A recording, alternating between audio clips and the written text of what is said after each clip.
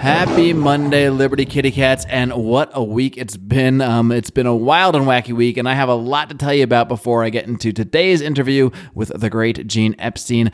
First of all, of course, since last Monday, Justin Amash actually ended up dropping out of the presidential race after exploring it. That has mixed things up a bit, but on our end, we are doing one more final presidential debate that will air live Tuesday night, 8 p.m. Eastern, on our Facebook page, facebook.com/Lions of Liberty. It will feature Adam Kokesh, Judge Jim Gray, Joe Jorgensen, Jacob Hornberger, and Vermin Supreme. This is one of the last stops on the road to the online convention, so you got to check that out. Another thing I got to tell you about, this is very important because it involves me. Yes, your host, your shining beacon of liberty. I gave a talk at Mikkel Thorup of Escape Artists. He's putting on this amazing offshore escape summit from June 1st to 5th. It's all online, a ton of amazing speakers, guys like John Perkins, who's been on the show before, Bobby Casey, a lot of big names in the expat world, in the financial world, plus your shining beacon of liberty, your favorite podcast host, Mark Claire. What more could you ask for? All of these names are coming together to help show anyone how you can escape oppressive government control, eliminate your tax bill, build generational wealth, travel the world, and regain true freedom by considering moving offshore, becoming an expat, which I am a sort of half one at the moment, at least temporarily, here in Mexico. But I even had the honor of giving my own presentation at this summit. So you got to check out Offshore Escape 2020, at least just to see me. You can register completely for free. You can see any of these presentations for free just by going over to lionsofliberty.com/escape. You want to use that link to get there to get your free ticket. Check out me and a bunch of other great speakers. Welcome to the Lions of Liberty podcast. Here's your host, your guide, your shining beacon of liberty, Mark Claire.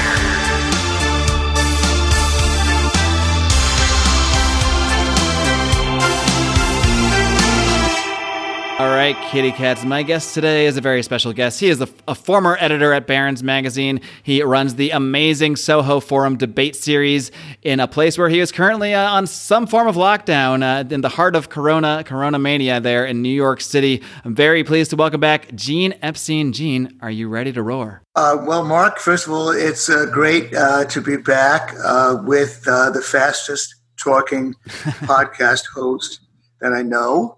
The guy who gets in maybe 3 to 4 words per second, when the rest of us are lucky if we can get in like 2 words per second. So it's a pleasure to be with you. But again, as before, I have to pass on giving you a roar. I roar too much. I have to learn to purr. As you've pointed out, I roared a little bit too much when I debated Bhaskar Sankara, the socialist. And most recently, I think I roared a little bit too much when I debated Steve Moore, the economist who works for President Trump. So I'd like to learn how to purr, and I'll be purring throughout this interview, hopefully. All right. Well, the only problem, Gene, is, a purr, it's kind of a slippery slope. If you start purring, before you know it, you get a little fired up and suddenly you're roaring again. So I don't know. Maybe you shouldn't resist it too much, because I think people do enjoy the roars of Gene Epstein. I know a lot of people enjoyed your performance against Bhaskar Sankara, like you mentioned there. Well, but I'll leave it to you. Yeah, that's right.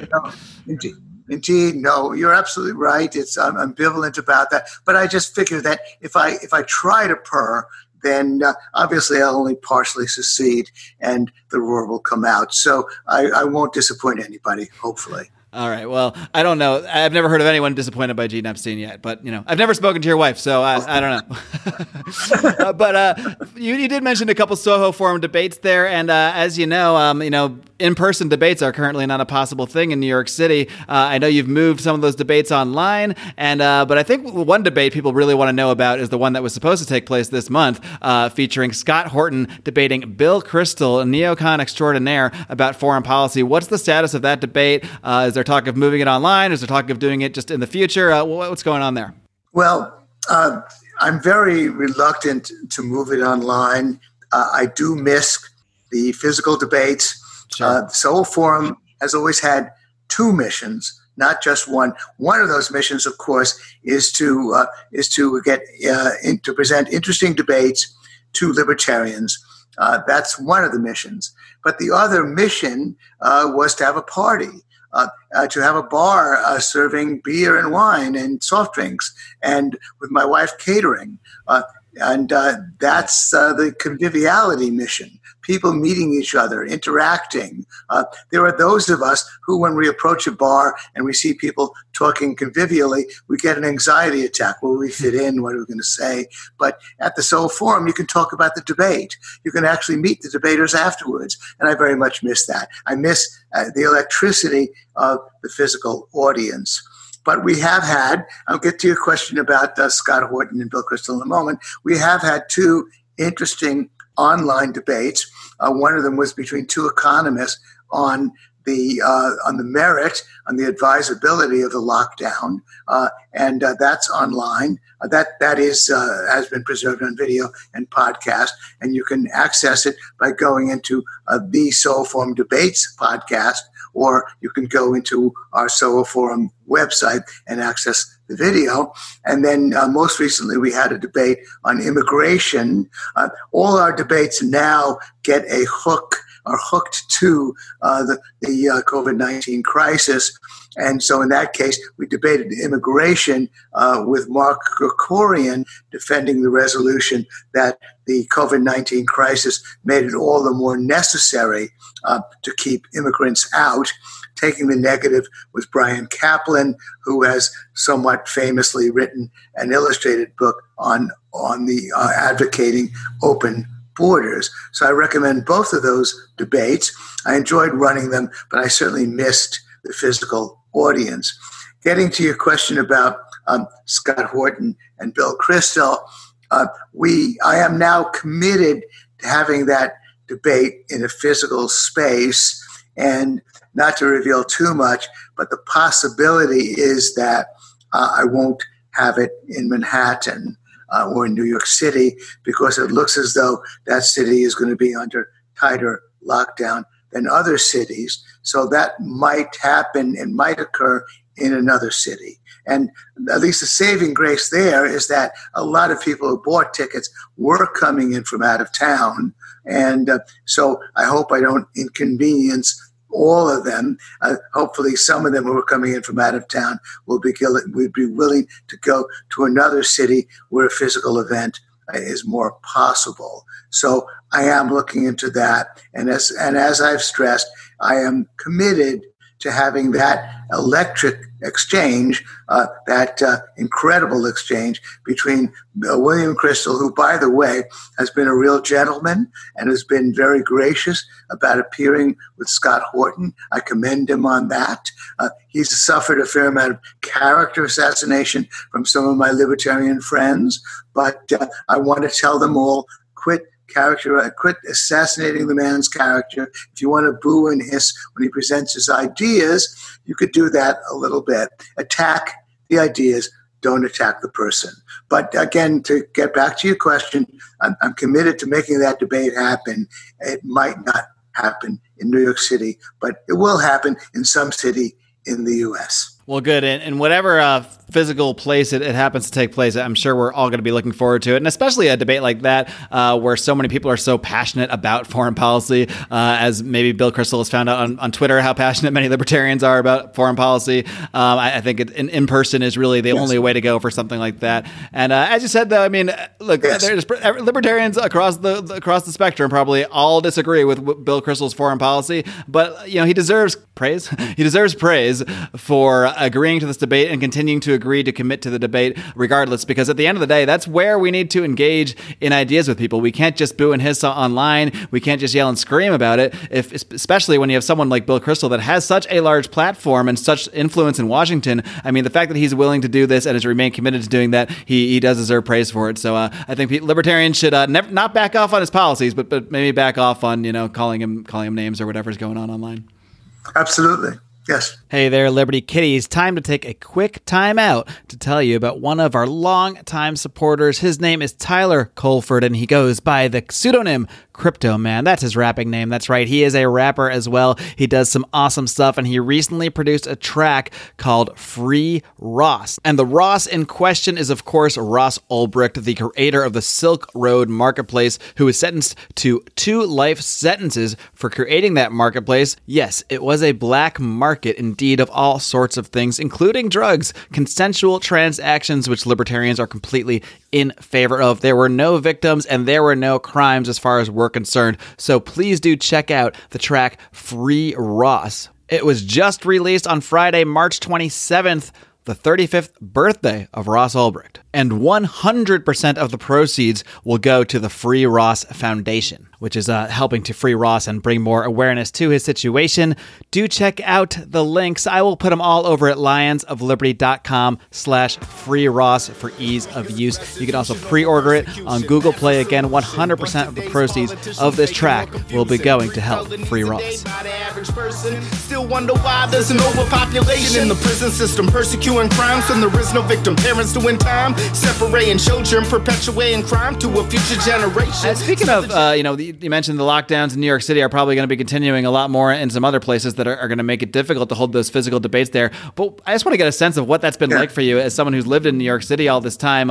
I grew up in Connecticut, not far from New York City, about an hour away, had a lot of family there. And to me, I mean, what New York City, the amazing thing about New York City was just always the hustle and bustle, all the different cultures, all the different people you meet, just being crammed together with all these people. It always felt like that was part of sometimes the annoyance, but also the charm of the city. So what does the city feel like right now, essentially on lockdown? Well, I think that, the more I talk about that, Mark, probably I'm going to purr less and maybe cry more because Right. Clearly it's been a personal tragedy for me. I've basically been a resident of New York City since 1967, and I guess that means that I've been a resident here for 53 years with one interruption. I took my family to the country for about a year at one point working on a book.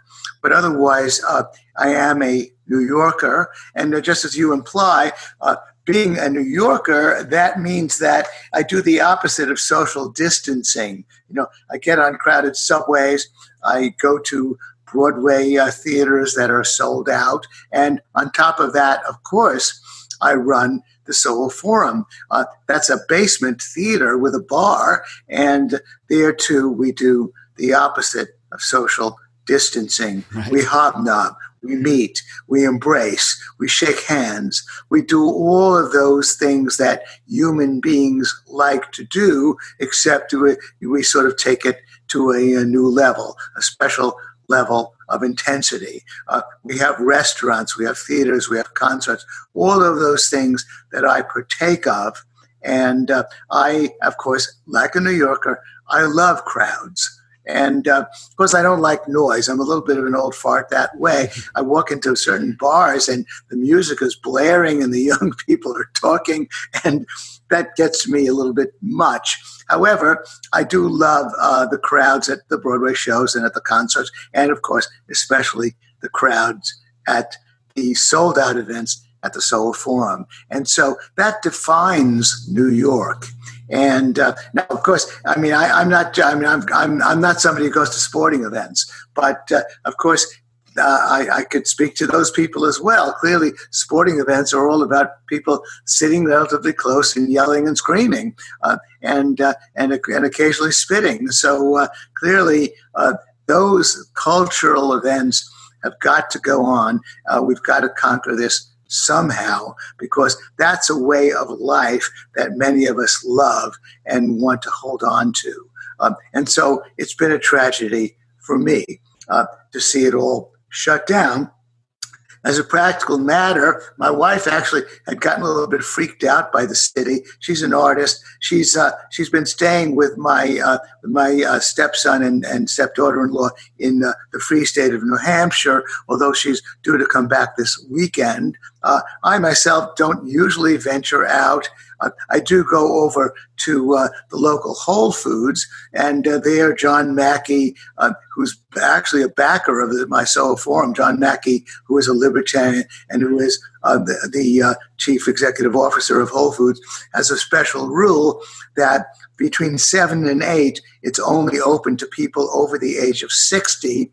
There are actually cops outside, maybe more cops than are necessary, who check your driver's license to make sure you are over 60. Since I'm 75, the math isn't too difficult for them to admit me between the hour of 7 and 8 to buy food. So it's sparsely attended, and you get out pretty quickly because, again, it's limited to people over 60. So that's been a real advantage for me, and otherwise I get my alcohol delivered, and on top of that, I do go over to the Walgreens every once in a while to pick up a couple of medications. But beyond that, I don't do too much, but I do have the advantage of a very large loft apartment that my wife has owned for many years, and so I have a big screen where I watch TV.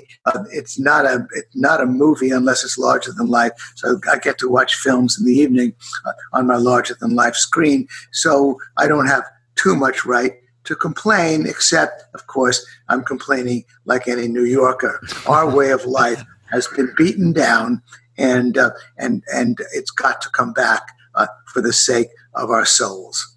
Are you sensing any, grumblings of resistance to this lockdown in New York City, or are people generally more captured by the, at least in New York City, it seems, fear, maybe legitimate fear of the coronavirus, just because that city has been hit so much harder than pretty much anywhere else, at least in the U.S. Or do you feel that, do you get the sense that people generally think, well, this is what we have to do, hopefully it'll end soon, and problem being there's really nobody out there, a politician, doctor, or otherwise, that has given any indication about any of this ending one way or another? Yeah, well, I mean, I don't find that any of the people I interact with, I don't interact with many locals, that they are especially rebellious. I've been supporting Angela McArdle, for example, who's from L.A. She's great. Your previous, Angela. And that's right. She was on one of your shows with one of your alternate hosts. Yeah, she was on with Brian, who I'm sure will love being called an alternate host, but I'm going to start calling him that. Okay. Yeah. Look, Brian is a great guy, but look, nobody is the fast talking Lion of Liberty is obviously Mark Claire. What can you do? And you just own that title, Mark. And there you go. So.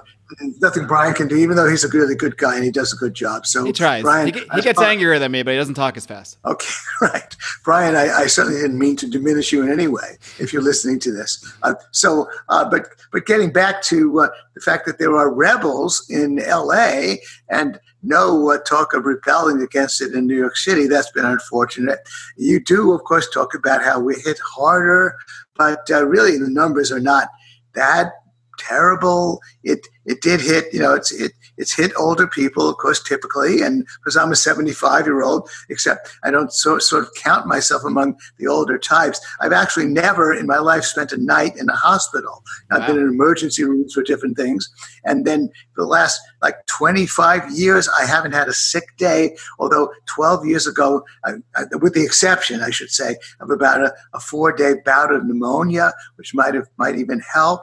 And so I feel pretty sturdy and not too fearful. And of course, on top of that, there is a real difference between the way it struck the different boroughs. Manhattan has by far the lowest incidence by any measure of cases reported or of deaths. The bulk of the cases are in the Bronx and Queens, and then even in proportion to population in Staten Island, and then even Brooklyn has a higher number of cases.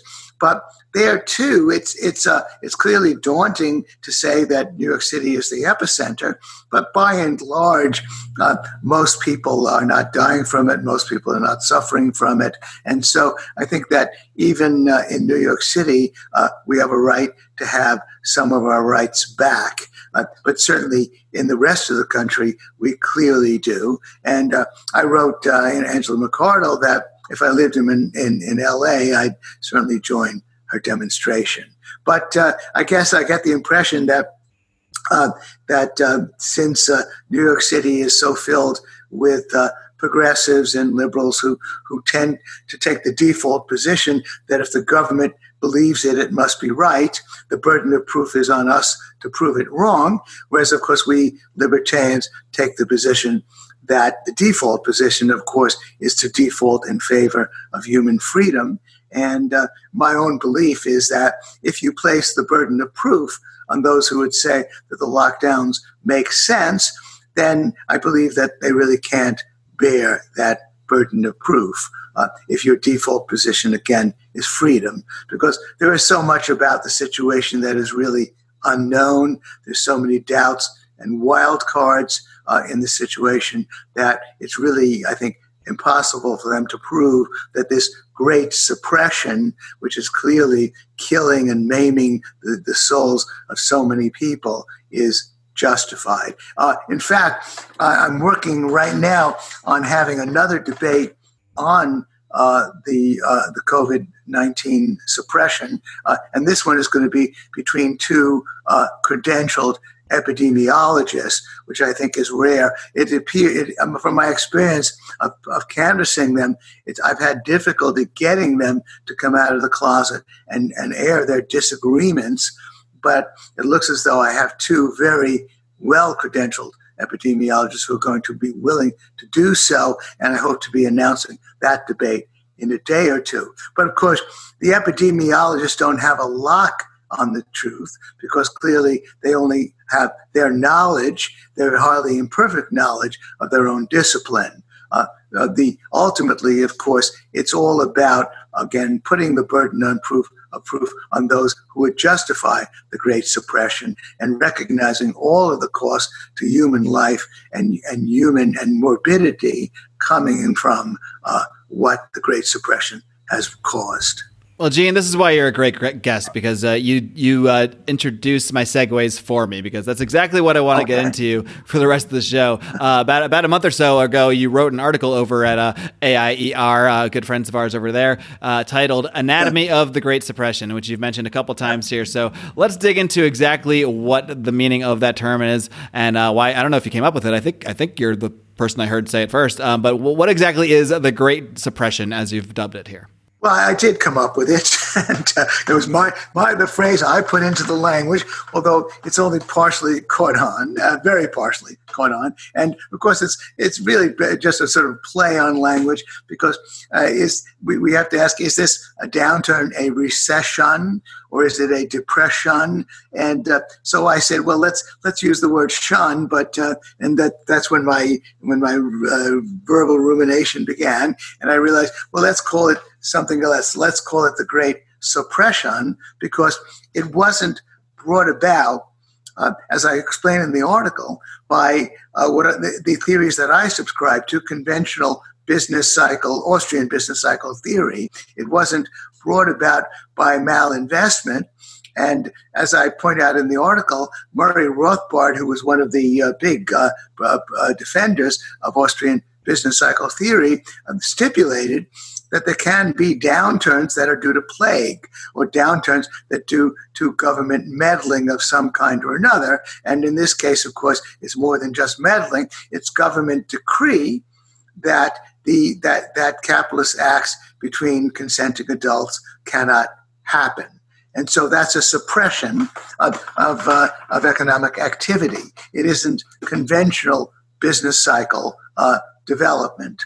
It's not a conventional business cycle downturn. And so I wanted to make that point clear, and part, of course, to my Austrian friends, because while they might claim that the U.S. economy was headed for a fall due to conventional business cycle theory, that there was a buildup of bubbles and malinvestment, that's a claim they can make, but at least they have to acknowledge that it came suddenly in March because of the suppression by government. So that's why I call it the Great Suppression. But beyond that, I've argued that when you look at least, when you round up the usual suspects about bubbles and malinvestment, you find that despite what's been said about the stock market, conventional price earnings ratios were well below the bubble levels of the year 2000, 98, 99, and 2000, when there was indeed a bubble in the stock market. And then when you look at housing, there are different ways of measuring a housing bubble, but by the two ways that I threw out that are conventional and sound, there really has not been a housing bubble. There is a bond bubble in the sense that interest rates are way too low and unsustainable in the long run, and there is about $18 trillion worth of Treasury debt alone, and that's a bubble that could burst if interest rates suddenly hike from well below 2% to like 4.5%, 5%. But I don't think that's likely to happen. So the only point I've been pursuing for the moment is to say that the awfulness of the Great Suppression at least has an odd silver lining in that once the Great Suppression is lifted, we should see the beginnings of a recovery. Now, by now, that's probably not a very unconventional view on my part. I certainly said, and of course still strongly believe all the more, that it's not going to be what's called a V-shaped recovery. The V-shaped recovery is, of course, following the pattern of a V. It suddenly plunges, and then with the same force, it rises so that it shapes a V. But I think it's going to be a very slow recovery. And of course, lots of people have echoed that viewpoint as well.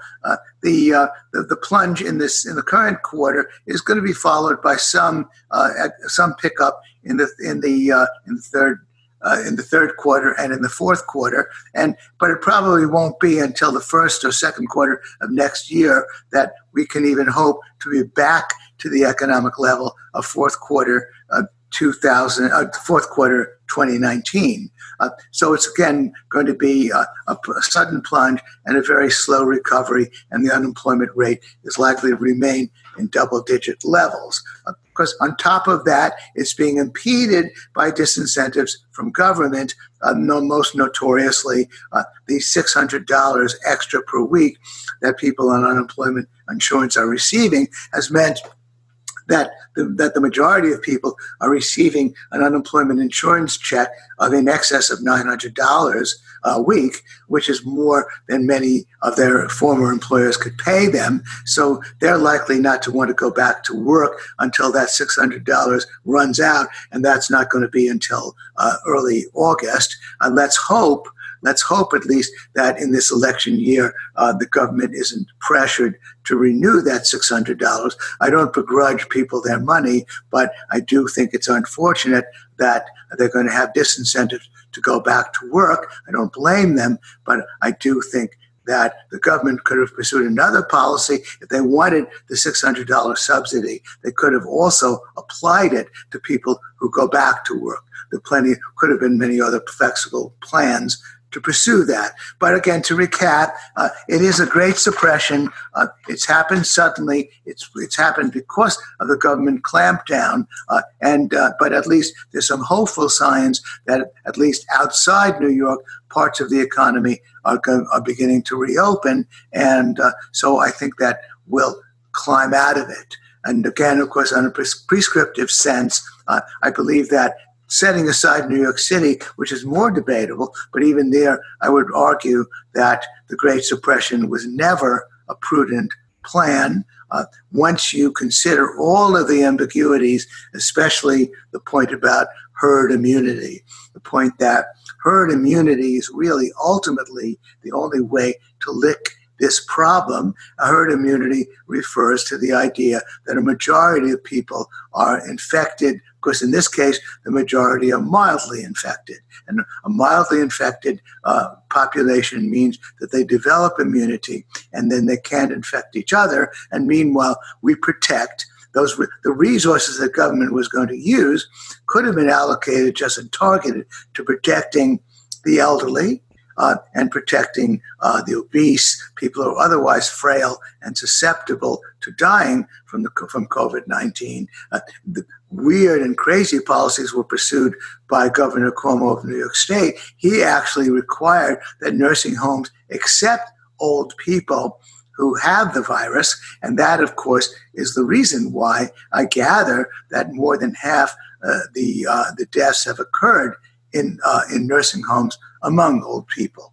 Of course, I speak of people being old even though I'm 75, and for some weird reason, I don't put myself in that category since, as mentioned, I seem to have more energy than most 75-year-olds. And as mentioned, I've never even spent a night in a hospital. So, Gene, one thing I hear a lot, in the media when they're reporting the economic problems, they're reporting unemployment numbers and that sort of thing, you often will just see the headline that says, due to COVID-19, due to coronavirus, when in the reality, as you've described here, most of the economic destruction is coming from the response, the government response, the lockdowns and that sort of thing. I am curious, though, because a lot of people will argue, look, we'd still have this virus, even if there weren't lockdowns, there still would be companies responding. There would still be people out of work due to the virus itself. So I'm curious, what do you think this contraction or these economic problems would look like if the government wasn't responding, but there was just a virus that the free market was dealing with? The NBA shut itself down before the government did anything. Major League Baseball shut itself down before the government did anything. So clearly there would still be economic problems related to this, even if the government was hands off. So I'm just kind of curious what you think that would look like if government wasn't responding with such a heavy hand and using the only thing it has at its disposal, which is, of course, the use of force. Well, that of course is a key question and a very fair one. And certainly we can look to places like Japan and Sweden, where unemployment is lower because they really didn't have as you know, they didn't have a very severe lockdown, although, of course, they've had a great deal, as you indicate, a great deal of voluntary withdrawal from the marketplace. So that certainly would have happened, but and it's difficult for me to put a number on it. I will say, however, that I do think that the unemployment rate would have been much lower than officially.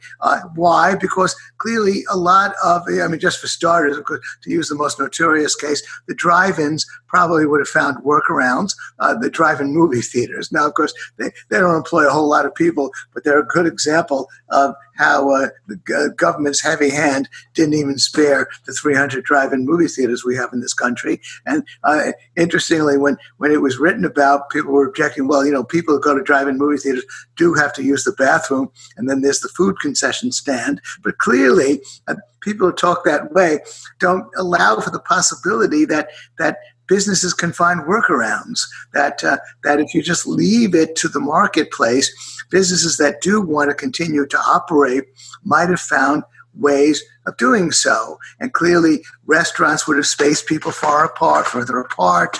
And again, obviously, the drive-in movie theaters would have functioned. Maybe the multiplexes would have had social distancing, would have made sure that they ordered masks. There would have been all kinds of attempts to deal with the problem, and therefore we would have had a much happier outcome. Now, I want to mention one interesting thing about the soaring unemployment rate. Interestingly, virtually all cases, it was like 90% of the increase in unemployment was due to a very unique bit of reporting. The breakdown of the unemployment rate includes the reason why you just got unemployed. Mm-hmm. And usually the reason is that there was you lost your job because the business went bankrupt, because you got fired, or because you were permanently laid off. But then there's another reason that's occasionally given, which is that it's a temporary layoff, that you were told you lost your job because of a temporary layoff. Well, in this case, uniquely, more than 90% of the people who lost their jobs gave the reason that they were told it was a temporary layoff. Now, of course, that's part and parcel of the whole idea of the Great Suppression, that once you lift the lockdown, then those jobs can come back. But of course, the question is, how temporary is it going to be, and when will those jobs come back? But again, to go back to your question, clearly we do find that people were going to work in Japan, people have been going to work in Sweden, and certainly now that the warm weather is coming, and in New York City in particular, a lot of streets are being roped off. Restaurants could be given wide latitude to serve people outside, to take over the sidewalks. But again, I don't know if that's even being discussed in New York City. So again, I believe that while there would have been a slowdown, of course, a severe slowdown in economic activity that would have been voluntary, there certainly would not have been anything quite like what we did get from the lockdown, because again, we can't minimize human ingenuity in finding workarounds for different problems of this kind.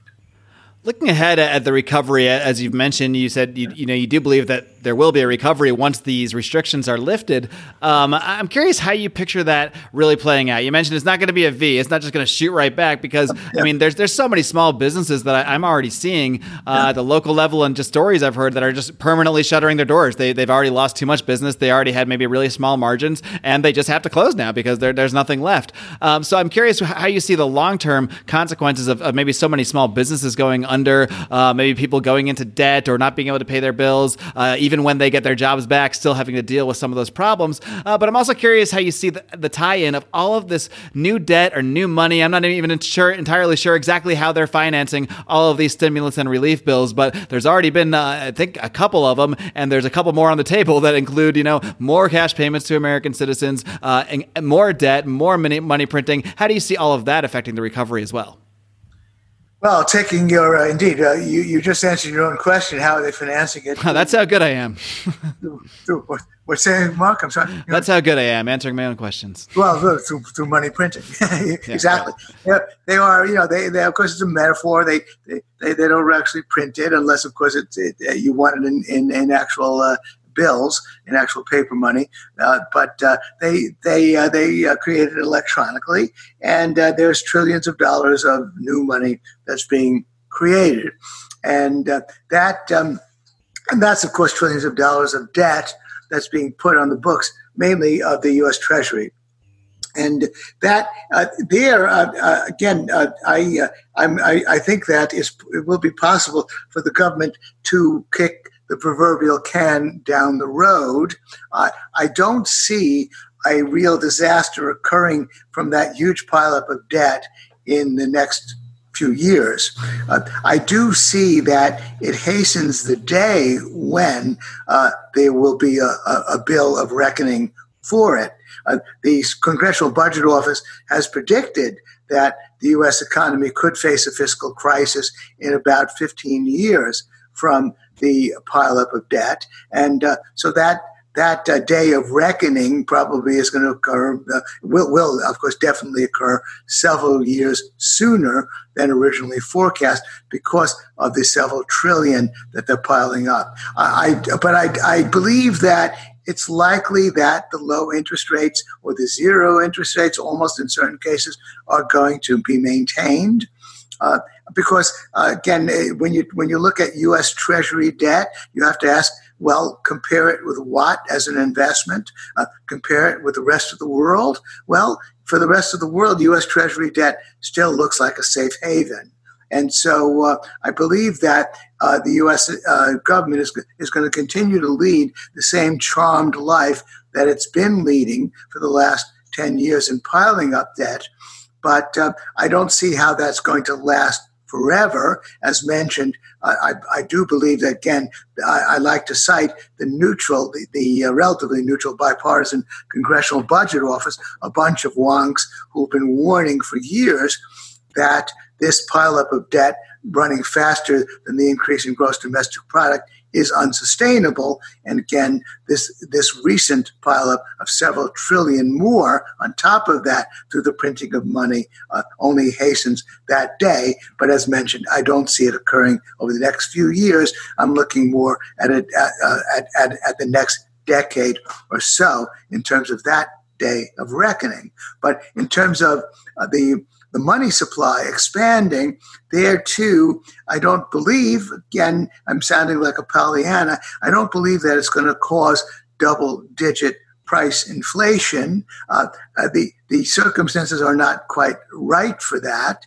We did have a report that prices, of course, plummeted in April already, from having to do with the measurement of the consumer price index, which showed a plummeting in prices. Partly, much of it, of course, because of energy, but food prices rose, but substantially, but virtually all other prices fell. And I don't believe that a price inflation can start when you already have a lot of slack in the economy. So I don't see that happening either. But getting to the awful destruction of small businesses, the other part of your question, many of them, of course, are not going to come back. And but then larger businesses will expand. Obviously, as you perhaps know, Amazon, whose stock has been rising, which has sort of like become this sort of nanny to the country, basically bent on providing us with food and virtually anything we want delivered, not only expanded its staff by 100,000, but is now bent on employing another 75,000. People, because there's so much delivery now, people are getting jobs. People who drove Uber are getting jobs delivering stuff to people. So there is the U.S. economy and the labor markets are very flexible if allowed to operate. And so there will be a fairly, in many cases, a very rapid resorting. Now, again, going back to your question, I mourn the death of many of those stalwart small businesses that were struggling to get off the ground and might have gotten off the ground had the government not locked them down. Maybe certain restaurants could have survived. Had they might have lured young people to them. I mean, again, actually getting back to your question, I believe that young people might have gone to many of these bars and restaurants and not feared the COVID-19, as indeed most of them should not be fearing it. There are lots of other things that young people can die of. Probably young people will die over the next year or so, far more from accidents and other things that young people normally die of than from COVID-19. And so those young people could have gone to those restaurants and bars without fear. Older people like myself might have stayed away. So all of those things could have been sorted out, but didn't. And many of those small businesses are going under. But again, there's remarkable resilience on the part of entrepreneurs and small business people in the U.S. at least, and among Americans. Some of those people are probably going to start new businesses. Again, I don't mean to mitigate the tragedy or apologize and minimize it by saying it's not tragic, but I believe that in a year or two, small business formation will resume, and some of those people who got badly scarred by the loss of their businesses will be coming back. I'm curious if you think there will be certain geographic areas that fare better at the end of the day, whether it is because remote work might become more common and perhaps that will see people fleeing cities to places that are much cheaper if they can just work remotely. At the same time, I know where I call home in Los Angeles, sometimes anyway, they're saying they're going to extend this lockdown for 3 months right now, and who even knows if they're going to extend it beyond that. And the conversation seems to have completely changed from flattening to the curve. to at least the way the mayor of Los Angeles and the governor of California both speak, now it's basically become we can't unlock the economy until no one can get the virus ever again. So, which is obviously something that could never happen. So it feels like in some areas, maybe it's just because the topic has become so politicized. If Trump says to open up, then they have to say not to open up. But I'm just kind of curious if you see certain geographic areas, whether it's due to politics or just natural effects we might see from more remote work, that fare better in coming back sooner, whereas other areas might be in a worse off position. Yeah. Well, you know a little bit more about LA than I do, because I guess foolishly tend to think that Angela McArdle is going to get her way, but I know that's naive. The support's not as strong as we might want to believe. But there are at least some fiery activists that are out there, speaking out about it. It's the triumph of hope over experience. I will stick my neck out first of all and say, Mark, that I believe that while the politicians are probably going to try to take the stance that they want to be conservative and save lives and stick with what they know best, which is suppressing people, that eventually they'll have to succumb sooner or later, probably sooner rather than later. They're going to have to back off, and even in LA, they won't get their way, and they will probably have an out. They will say, well, I'm allowing it under protest. I'm warning it could be a problem. Of course, Democratic politicians are holding on to this idea because they are anti-Trump, and I'm in many ways anti-Trump myself. But I do think that the lockdown should be lifted. So again, first of all, answering your general question, I do believe that the lockdown is going to be lifted, even in areas where politicians are saying, well, we can't lift it unless we have a vaccine or unless we do something that is not likely to happen in the near term. I think the lockdown will be loosened. But getting to your other question, do you think that just to interrupt? Do you think that is because there will become so much public anxiety or just public support for opening up because people do have to work at some point, that they're not going to be able to resist the public sentiment if they want to even keep their jobs or not have. Yeah, right. Exactly. That is the way I feel, and of course that could be just me talking and maybe just you talking, Mark, because we tend to think that other people feel as we do. Right. But clearly it is a matter. Certainly, if the unemployment insurance supplement doesn't last through August, then there'll be a huge groundswell of protest among unions, in particular, workers in general, to get their jobs back. And and again, I think that Americans generally are feisty and independent people, and so again, I think that the tide is going to be too great for most politicians to resist. Clearly, Trump is going to be, and the Republicans. Well, the Republicans, at least who support Trump, are going to be arguing for that as well. So they'll have some allies in government, and so I think that. There will be, well, of course, it will happen. It won't happen right away. It's going to happen over the next few months, but I think that it will happen by and large in the economy. But getting back to your point, but there will still be plenty of businesses that will not be able to come back. And that's why, again, as measured, the recovery is going to be very slow. So that's my hope. My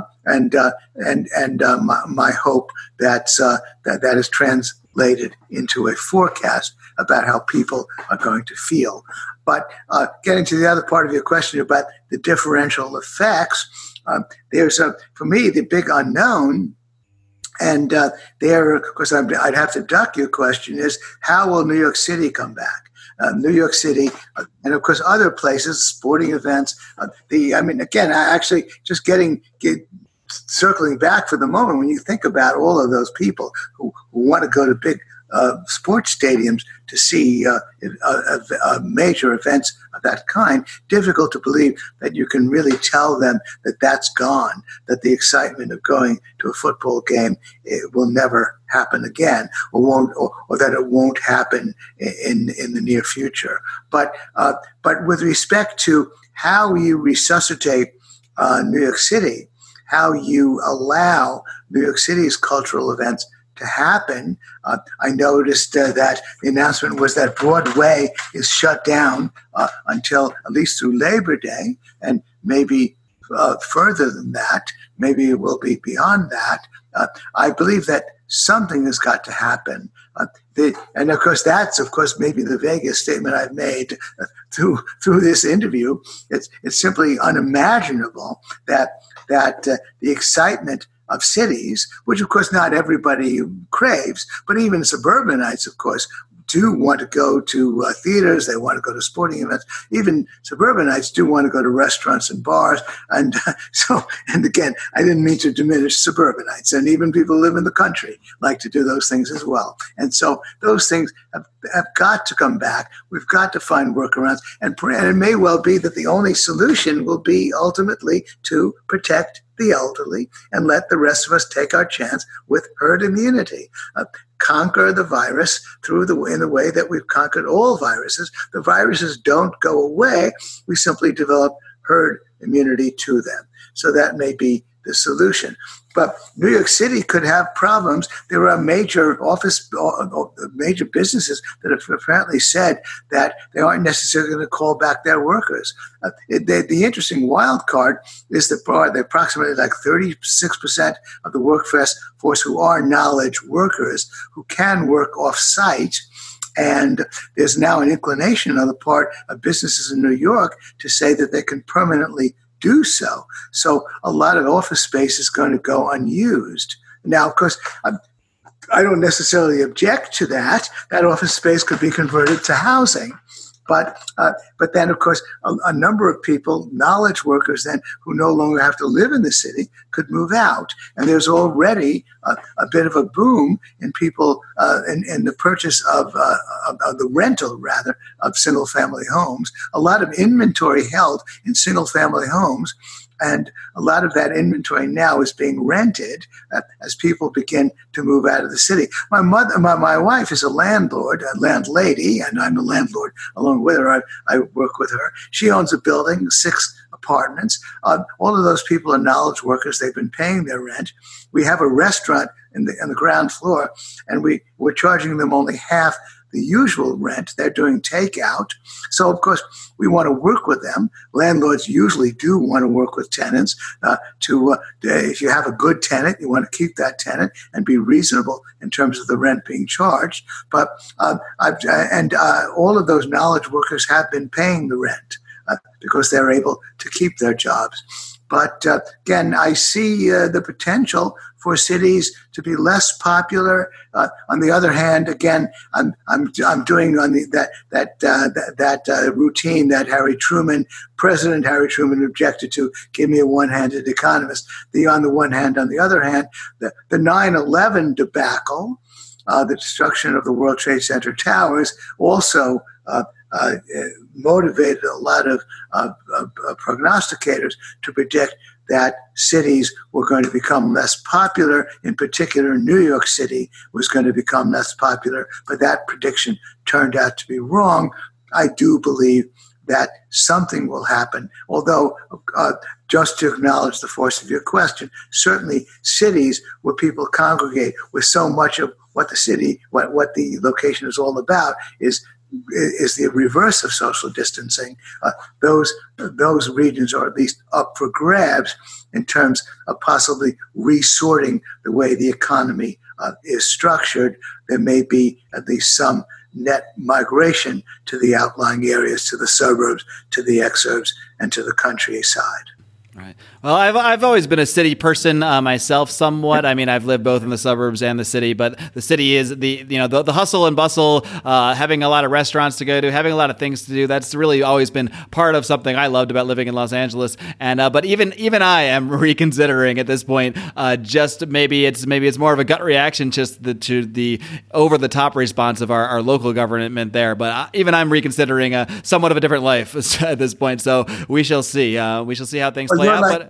You're a lot younger than I, Mark. I'm stuck. I'm sort of another Woody Allen, and the city is my home. And I like to visit. I grew up in the suburbs, and I don't disdain the suburbs. Sure. I see the alternative. I miss being able to do charcoal broiling. Well, I used to do it off on a terrace in a co-op I owned in Midtown, in Upper West Side rather. But I do feel that, and well, you of course in a way are speaking for a certain group of people that clearly you're more typical people who like the city, who like the urban life. On the other hand, you could see that you might be open to alternatives if given the new circumstances. So maybe that's going to happen. We'll see. We shall see. Either way, Gene, I thank you for joining us today. I got to say, your outlook is actually one of the rosier takes I've heard from libertarians. You do seem at least hopeful that things will return at some point, even though it will be, of course, a lot of things are going to be very different. But it's good to have a little hope once in a while, even in such a terrible time when so many things are going in the wrong direction. But I always appreciate your perspective. Keep hope alive, Mark. That's right? Roaring. If the libertarians aren't going to keep hope alive, who's going to? I think we're getting some roars now. Yeah, exactly. See? I knew I'd get one out of you eventually, Gene. Thanks so much, Gene. It's always a pleasure speaking to you. Before I let you go, once again, why don't I just give you a second to plug what you've got coming up with the Soho Forum once again, and keep everybody else updated and let them know where else they can find anything else you're doing. I saw you got that article at AIER, so let them know anywhere else you're publishing things, and anything else you'd like to promote. Plug away. Well, just we have a Soho Forum Facebook club called the Soho Forum Inner Circle. We stole that phrase from Dave Smith, right? That is a part of the problem, inner circle.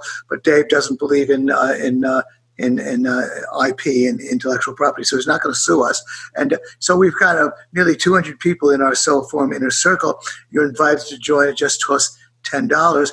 And as I've said, please stay tuned. We're going to probably announce a debate between two credentialed epidemiologists. That's going to be very unique because the epidemiologists who disagree with each other have not gotten a chance to have a Soho Forum debate, or indeed any debate at all. And again, we have an excellent number of debates that have been preserved on video and audio. My debate on socialism with Professor Richard Wolff has had nearly 850,000 YouTube views. So if you haven't listened to it or watched it, then you want to join the crowd.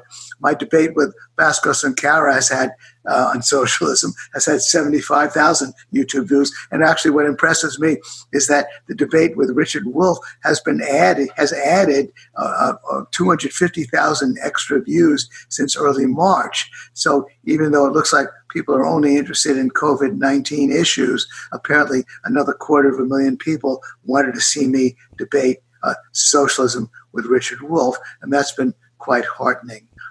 But again, go to our Soho Forum website, sohoforum.org, to get an announcement about our next online debate. And getting back to your key question, yes, we're going to do the Horton Kristol debate, possibly in New York City, possibly in another city, but certainly I pledge in a physical venue. All right. Well, that is something to look forward to, regardless of when it takes place. That is hope right there. So, Gene, thank you so much once again for coming on. Keep up the great work and keep on roaring or purring, whatever you choose.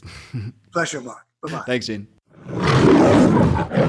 All right, Liberty Kitty Cats, that about does it. I hope you enjoyed, as I did, as I always do, my conversation with the great Gene Epstein. Really looking forward to someday in person that Scott Horton Bill Kristol debate. So be sure to keep an eye out for that. In the meantime, boy, oh boy, what a day, what a week we've got coming. One of the last stops on the way to the Libertarian Party Convention is the final Lions of Liberty debate, Tuesday night, May 18th. Co-hosted by myself and John Odermatt. It will feature Judge Jim Gray, Adam Kokesh, Joe Jorgensen, Jacob Hornberger, and Vermin Supreme. Those candidates have been determined by a series of criteria, including votes from our Patreon supporters. So you got to get on that Patreon for many reasons. For all the amazing bonus content we do, all the extra live streams we do, our Mufasa call for 25 and up members, our Nittany members who get to produce a show every single month on this podcast feed. There are so many perks to being in the Pride. But for as little as $2 a month, you can get in there and just join the secret Facebook group. That's all that costs you to get in there and get access to those votes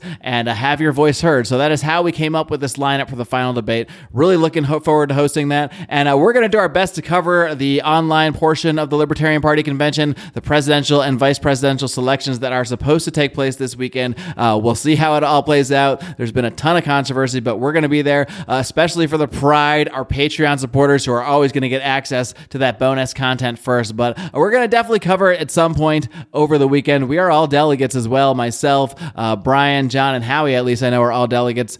So we're watching and listening just as we're doing these things. So please do check out the final Lions of Liberty debate. Please go ahead and accept the invite on Facebook. You can go over and see the event on our Facebook page at facebook.com/Lions of Liberty. And we're really hoping we can give people one more look at these five candidates together, making their pitch to the delegates, and we'll see how it all plays out. And we will be here roaring along the way and trying to get you the best analysis we can provide here at Lions of Liberty. I also want to remind you, of course, about our Patreon. As I mentioned, you can get so many perks on Patreon, but a great perk we have right now is that 10% of our Patreon earnings are going to help our friends at DonorSee and their battle against coronavirus. You can check out all their projects at donorsee.com/coronavirus. We have already funded a couple great projects with our Patreon money, so it's amazing that we're able to make some money from this podcast, pay for what we're doing, pay for our equipment, pay for all the coverage we're able to provide you, like doing these debates,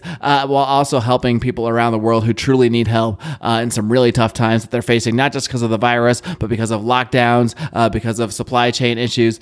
So we're really helping people around the world for pennies and pennies on the dollar of what it would help to help people here in the United States. So that's one benefit you can have just by joining the Pride, knowing that some of that money is going to help people, while it's, of course, helping your favorite libertarian podcast grow and grow and grow. And, of course, it's not just me here on this podcast. We also have my good friend Brian McWilliams slapping you upside the head with his special brand of comedy, culture, and liberty every single Wednesday on the Electric Liberty Land, while John Odie Odermatt wraps things up with his incredibly inspiring and hard-hitting look at the broken criminal justice system on Felony Friday. That's why you got to hit that subscribe button wherever it is you listen. And while you're there, maybe you'll feel like giving us a 5-star rating and a great review. That's just up to you. But either way, we're happy to have you here roaring with us each and every week, and we will continue to do so until the darn ends of time, as far as I'm concerned. Until next time, my friends.